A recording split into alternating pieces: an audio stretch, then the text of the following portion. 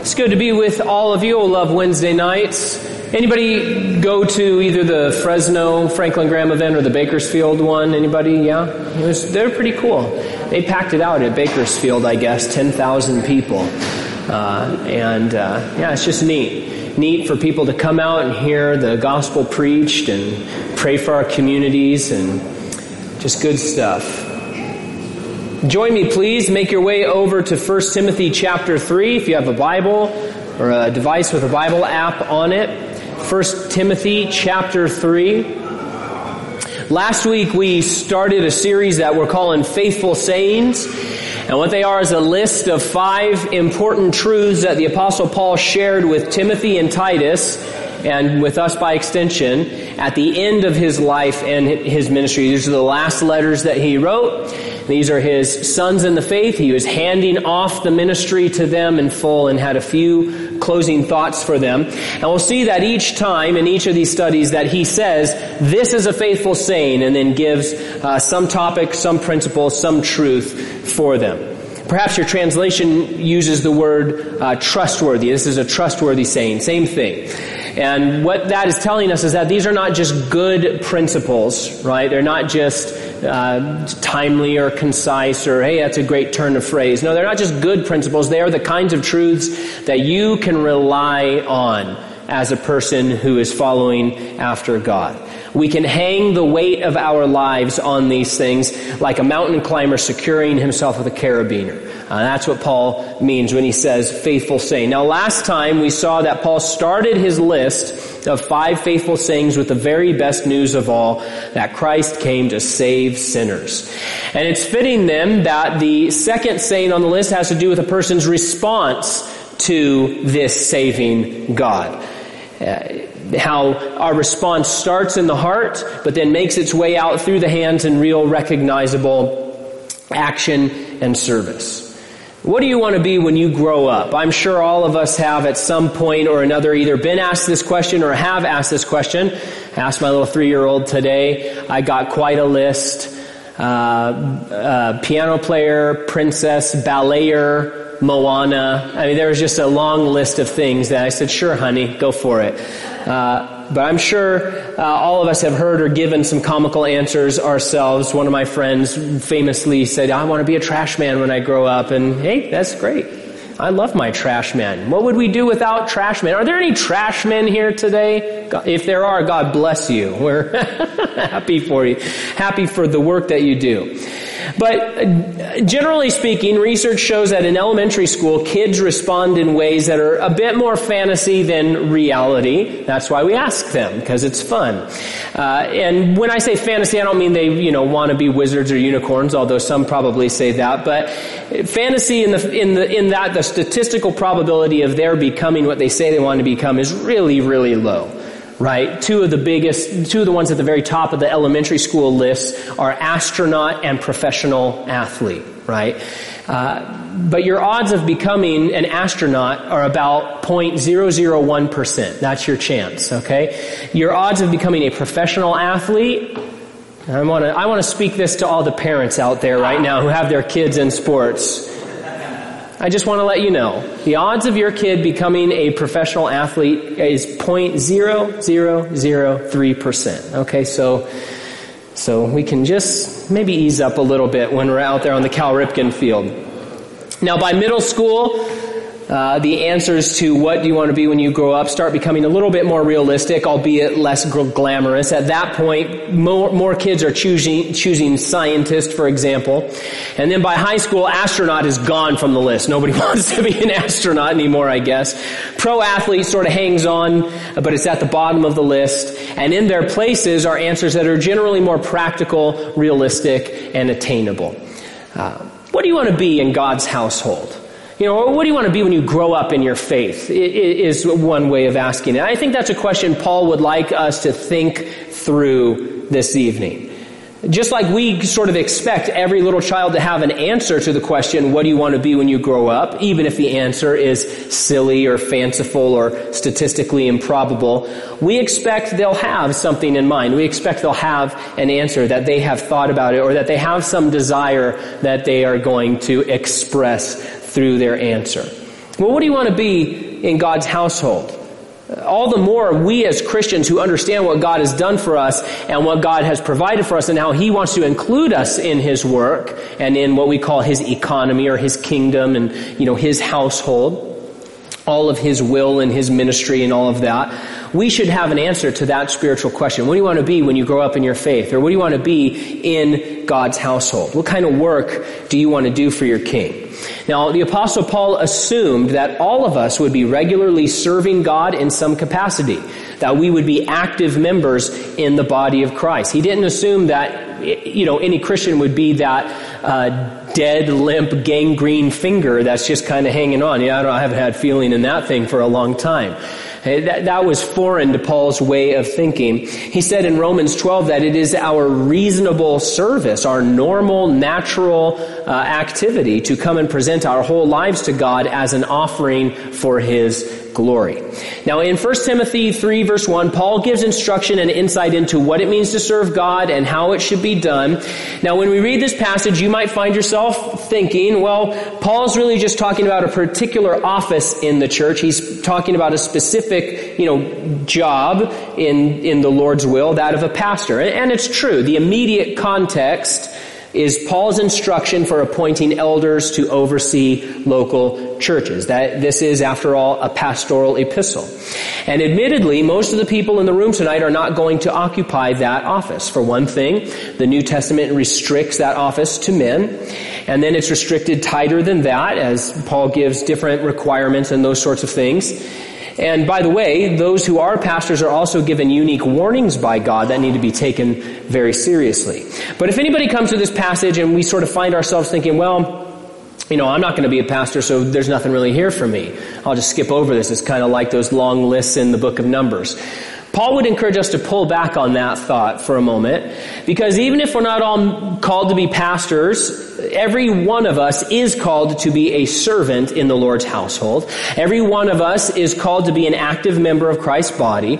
We are all priests on the earth, consecrated for the Lord's purposes. And so when Paul gives us trustworthy principles for servants and service, they benefit all of us, even if he's just using the immediate example of a particular office. And so tonight, the principles of how Paul looks at serving the Lord, responding to what God has done for us, those principles come to us in sort of three parts. Number one, our love's condition. Number two, our life's qualification. And number three, our Lord's calling. So let's look at our text, 1 Timothy 3:1, and we'll first consider our love's condition. Paul says, this is a faithful saying, if a man desires the position of a bishop, he desires a good work.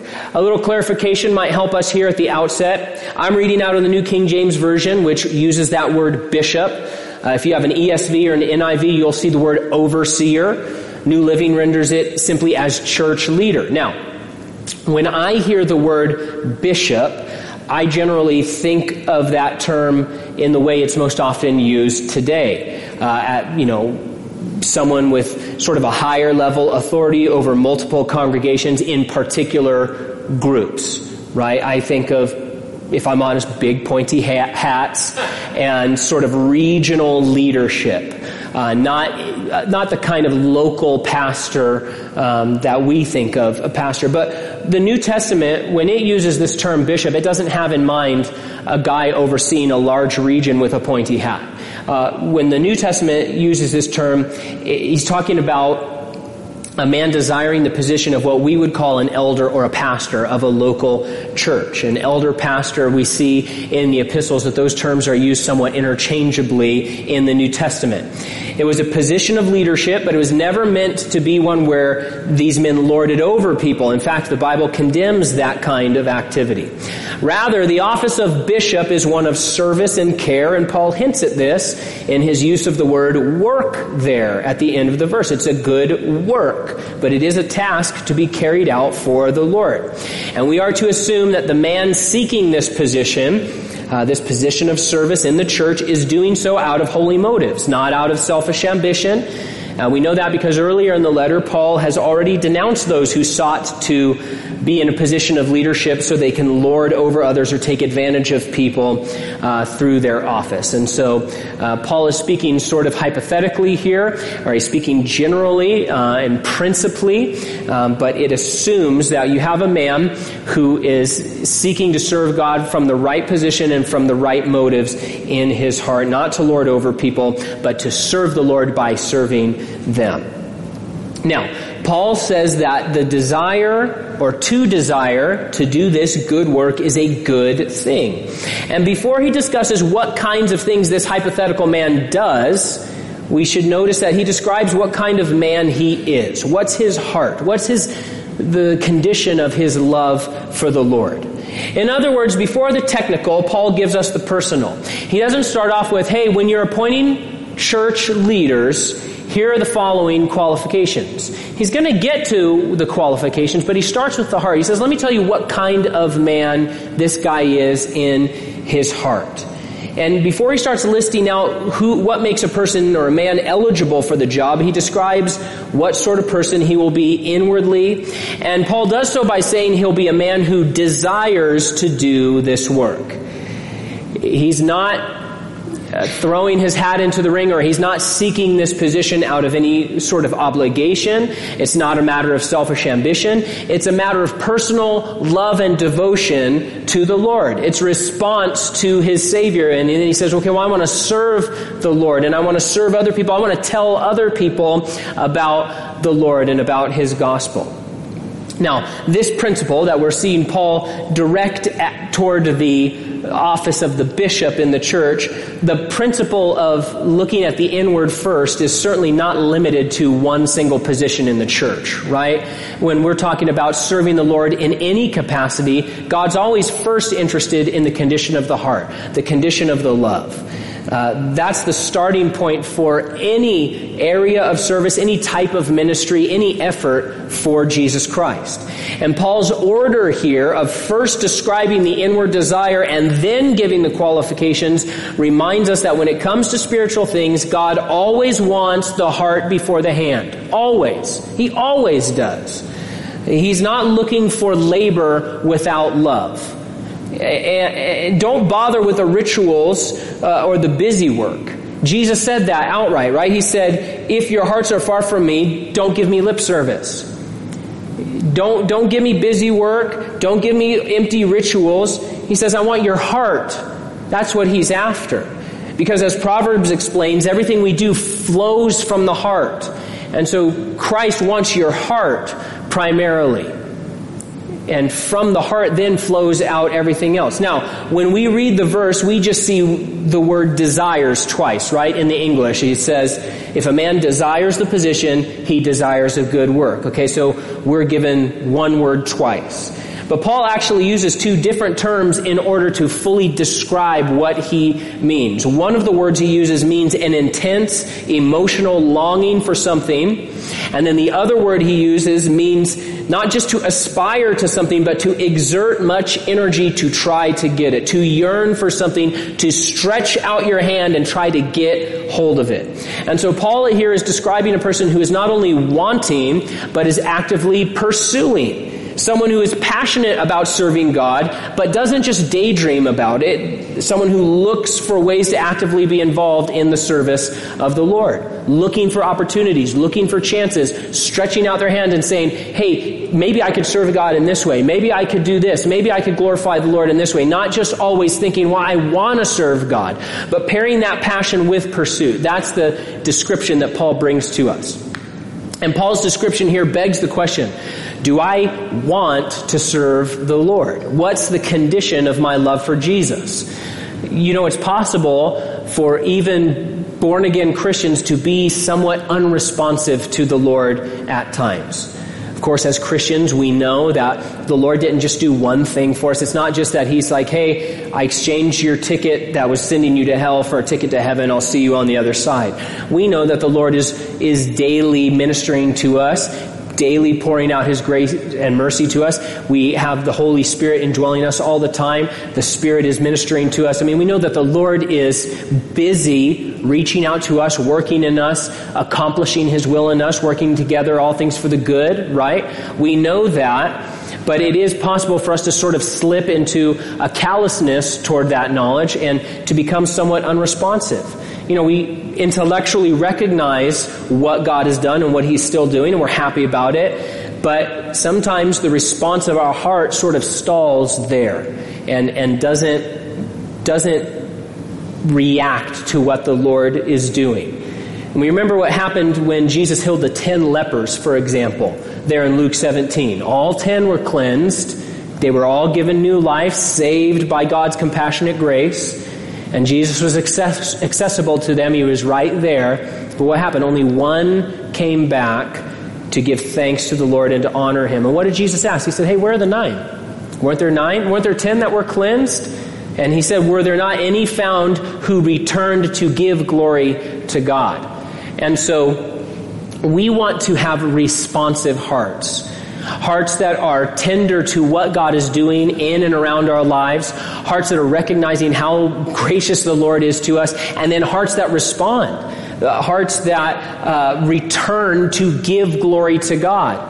And we know from the rest of the New Testament that the way that we give glory to God is not only through thanksgiving, not only through the attitude of our heart, not only through the worship and the praise of our lips, but also through the activity of our lives. Paul said, hey, your reasonable service to glorify God is to present yourself as a living sacrifice. We talked a lot about this on Sunday morning in our studies through Exodus, about putting our whole lives on the altar all of the time. And so that is how we return to give glory to God, by having responsive hearts. How should we respond? With thanks, to be sure, but also with the kind of desire that Paul is describing here in this hypothetical situation. An active desire that is earnest and that is passionate, right? That really, really wants, but then also a desire that puts pursuit to that passion and seeks for opportunities and reaches out to try to lay hold of the object of that desire. Richard Branson, the famous billionaire entrepreneur, was once talking about the many things he did to promote his company as a young man. He was always, staging all kinds of stunts and things like that. That's why he's one of the billionaires we actually know who he is. There's a lot of billionaires and we only know a couple of them. The crazy ones, right? Richard Branson, Elon Musk. Bill Gates isn't crazy, but, but we all know about Richard Branson, not because we all own so many records or all because we fly Virgin Atlantic all the time. I've never been on his airline. We know about him because of the stunts that he has performed for many, many years in service to his company. But he was talking about the many things he did to promote his company. And he said this. He said, if you go back to when I was 15 or 16, I didn't have any money. And if you're going to take on British Airways, if you're going to take on the big record companies, I had to use myself to promote what I believed in. I didn't have the money to market it. So in order to get on the front pages rather than the back pages of the newspapers, I would do anything I could to get on the map, even if it meant jumping in boats or balloons or trying to break world records, etc. So in his worldly example, I'm not saying we want to emulate him, as a model of spirituality, but in his worldly example, his passion was met with pursuit. He had this passion for his company and the ideas that he had. He said, okay, but I have to go out and do something in order to, respond to what I believe in, as it were. And so after we ask ourselves the question, okay, do I want to serve the Lord? Do I have a desire to glorify God through my life? Well, then the companion question is this: am I trying to serve the Lord? We understand the difference, right? For example, most of us at one time or another have thought to ourselves, I want to lose some weight. Okay, well then the natural follow-up are these questions. Okay, are we exercising? Are we watching what we eat? Are we making any effort at all?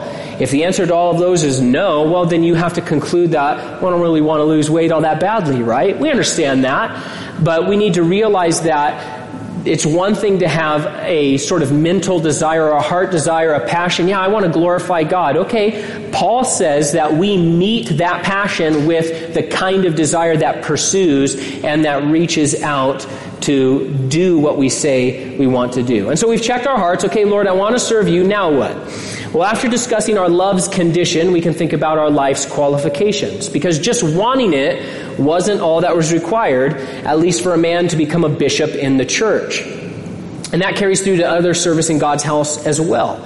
After the proper heart is described, Paul goes on in this chapter to list real, observable qualifications. Okay, you have somebody who wants to serve God in this way. Okay, well, here are the qualifications. Here are the prerequisites that need to describe this person. And they're observable. They're things that anybody could look at their life and say, okay, that's true. Yeah, that he's not doing, they were real, observable, tangible things.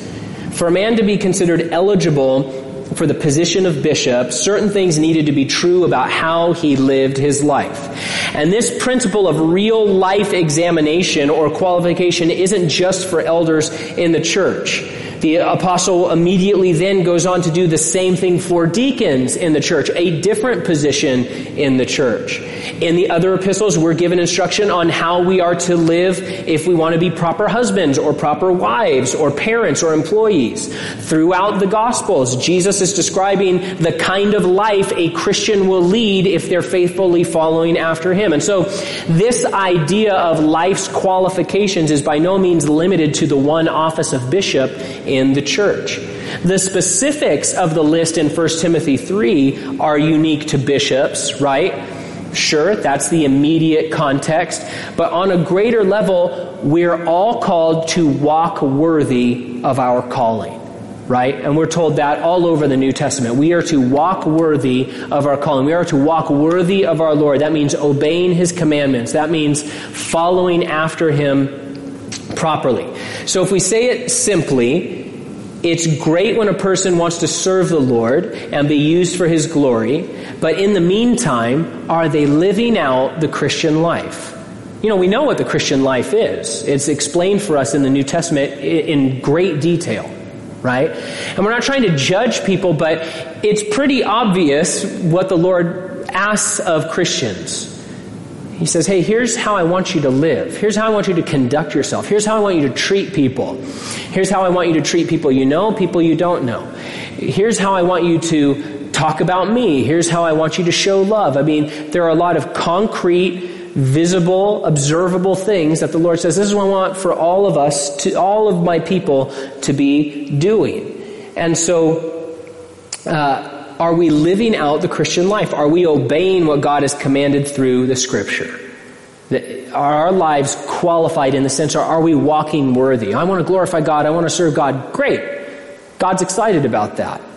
But are you walking worthy in the meantime so that you're in proper position so that the Lord can use you? That's what Paul would ask us. For me, Moses is always a good object lesson at this point. He's there out in the desert, right? He goes to the burning bush, gets called by God, finally gets, his heart in proper obedient position. He says, okay, I'm going to go. He's headed towards Egypt, become the deliverer. But guess what? In his personal life, he's in violation of the covenant God made with Abraham. He hadn't circumcised his son Gershom. And so the Lord shows up there in the desert and he says, hey, we just can't have this. I'm not just going to let this slide. You're in open defiance of the covenant that I've made between myself and Abraham and Abraham's descendants. And so I'm going to kill your son because this matters. The way you live your life and the way that you obey or not obey actually matters. It matters more than if you're the big important deliverer. We're going to do this right now. And luckily Zipporah, his wife, intervenes, circumcises her son, and his life is spared. But one of the things we learn from that incident is that as important as our calling might be to minister for the Lord, as significant as our service to God is, it isn't more important than our personal obedience to our King. He cares about that because the rocks can cry out if he needs them to. What he cares about is your heart and my heart, and that we are in proper relationship with him, that we are following after him, and that we are obeying him. So in thinking through this faithful saying, the first thing is our love's condition, the second is our life's qualification, and then the third is our Lord's calling. God has a lot of different jobs for his people to do. Some of those jobs seem more mundane or more exciting from our point of view, but in God's eyes, they're all valuable. Everything that we do in service to the Lord has value and has significance as far as God is concerned. You know, the widow's mites are valuable, and Zacchaeus' great giving and retribution is also valuable. God is not a respecter of persons. He doesn't love the servant to whom he gave 5 talents more than the servant to whom he gave 2 talents or 1 talent. He loves them all, and all of their service to him is equally valuable. It's his business who he gives what and what he asks each one to do. And on top of that, the New Testament shows that being eligible to be a bishop, for example, does not guarantee entry into that position. Right? So Paul is talking about here a specific office, giving us some sort of greater principles of what it means to serve the Lord and our heart's orientation to all of that. But he says, hey, look, if there's somebody who wants to be a bishop in the church, great, that's a good thing. Here are the qualifications. But even if the person was qualified, even if the man was qualified, that doesn't mean he was guaranteed a bishopry. That doesn't mean, okay, well, you're a pastor now because you filled out this form, and so we guarantee you a spot. Sometimes these college programs, you'll go through a program, and as part of the program, they say, we'll guarantee you a position somewhere. We'll guarantee you a job in that field if you go through and jump through these hoops and if you meet all of the criteria and the requirements. But that's not how it works in ministry. Even if a person desired the position, and even if the guy qualified for the position according to Paul's list here, that didn't mean that he was automatically granted entry into that position. The Lord's will is making these determinations. It's not us. When Paul planted churches, he didn't go and have a meeting and say, okay, who wants to do what? Who wants to be a pastor? Oh, you 5 guys want to be a pastor? Okay, great. You're all pastors. Who wants to do it? Anybody do whatever they want. That's not what happened at all. Rather, elders were appointed either by Paul himself or by other Spirit-led leaders in the church as God directed them. Paul himself said, I was appointed as a preacher and an apostle. He didn't just show up and say, I'm going on missionary journeys. I don't care what anybody else says. There was a recognition among the church where it said the Holy Spirit separated Paul and Barnabas, and the leaders of the church recognized that and said, okay, the Lord has called you guys to do this at this time, and then sent them out. He didn't make the decisions himself. He had the desire to serve. He was qualified to do it. But most importantly, he was called by God, and that calling was recognized by the believers around him. Sometimes the position we want for ourselves is not the one God has called us to. And you know what? We want to defer to him. We do. We may not feel that way sometimes, but we really do want that. The Bible is obviously full of examples of what happens when a person goes their own way instead of the way God wanted them to go. But it's even common sense that we want God to be the one who does the assigning and the calling and the sending. We talked about that earlier. I referenced what do you want to be when you grow up, and the research on that. 80% of people do not end up becoming what they thought they wanted to become when they were kids. 80%. Why? Well, we know why. Because kids don't have all the information. They don't have all the information about the world. They don't have all the information about themselves. They just don't have all of the information. And so their earlier idea, well, that's not an idea that's going to work out. We understand that from a common sense perspective, but it's also true even to a much greater degree in the spiritual realm. God is the one with all the information. He's the one with the perfect, infinite wisdom, and it's his kingdom we're talking about. And so it's the Lord's calling we should devote ourselves to, because sometimes the people we think would be perfect for a particular task or ministry or position is not the person God wants at all. It's happened in the life of Paul a couple of different ways. For one thing, if we had been making the position and sketching it all out on paper, Paul would have been the apostle to the Jews, not the Gentiles. He was the foremost expert on Judaism in the church. He was a genius. He could debate these Pharisees. He had been one of them. He knew the ins and outs. He had all of the connections. He had the pedigree. What does God do? Sends him to the Gentiles. And he becomes the greatest example of Christianity the world has ever seen. But even then, there were times when Paul thought he had the route sort of picked out, not in a carnal way, but he said, here's what we're going to do. We're going to go to Asia. The Holy Spirit said, no, you're not. I forbid you to go to Asia. And Paul said, okay, I'm going to submit to that because you know what, Lord, I want to go where you want me to go, not where I think I should go. Ken Mattingly was an astronaut in the 60s. He was selected and trained to be the command module pilot on the Apollo 13 mission. He was a great pilot, logged thousands of hours flying, had a degree in aeronautical engineering. I mean, the guy's a walking home run, right? 3 days prior to Apollo 13's launch, he was removed from the mission because the doctors decided he had been exposed to German measles. And he was replaced by a backup pilot at the last minute. This event is dramatized in the 1995 movie Apollo 13. It was a huge disappointment for a man who, from everyone's assessment, was the right man for the command module pilot job. He never even contracted the measles. It was all just a false flag. But when the mission went terribly wrong and they had that explosion on Apollo 13, guess what? Ken Mattingly was involved in helping the crew solve the problem of power conservation during reentry. By not being in the driver's seat, he helped save the lives of his 3 fellow crewmen, his 3 fellow astronauts, his friend. I'm sure they're all real thankful that he was kicked out of that seat so that he could be in what became the much more important seat. Because guess what? At the end of the day, at the end of the mission, they didn't need Ken as the pilot. They needed him as the brain sitting at the desk figuring out how to keep those guys alive. And it sort of reminds me of the man Jesus healed there in Luke 8, the demoniac of the Gadarenes. Jesus cast a legion of demons out of him, and we're told that the man begged Jesus that he might go with him. And Jesus sent him away. He said, no, you can't come with me. But he said, return to your own house and tell what great things God has done for you. Now this guy was thinking, hey, I want to be a disciple. Can't I be the 13th disciple? I want to go down this road with you. This is a perfect opportunity for me. I'm the man for the job. But the Lord had a different calling. And Mark tells us that man went on a 10-city evangelistic crusade, and everyone who heard him marveled. He wouldn't have planned that for himself, but the Lord had a better idea. And so maybe the Lord wants you in a more visible position of leadership in his body, and maybe he doesn't. That's his business. What's more important is that all service to the Lord is great in God's eyes, even the giving of a cup of cold water. That's what Jesus said.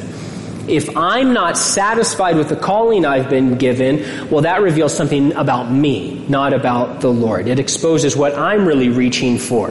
In that case, I'm not reaching out in worshipful response to my Savior. I'm reaching out to take some glory for myself. So here's the faithful truth in God's Word. There is a place for every single Christian in the work of God and in the body of Christ. It's a meaningful place, an active place.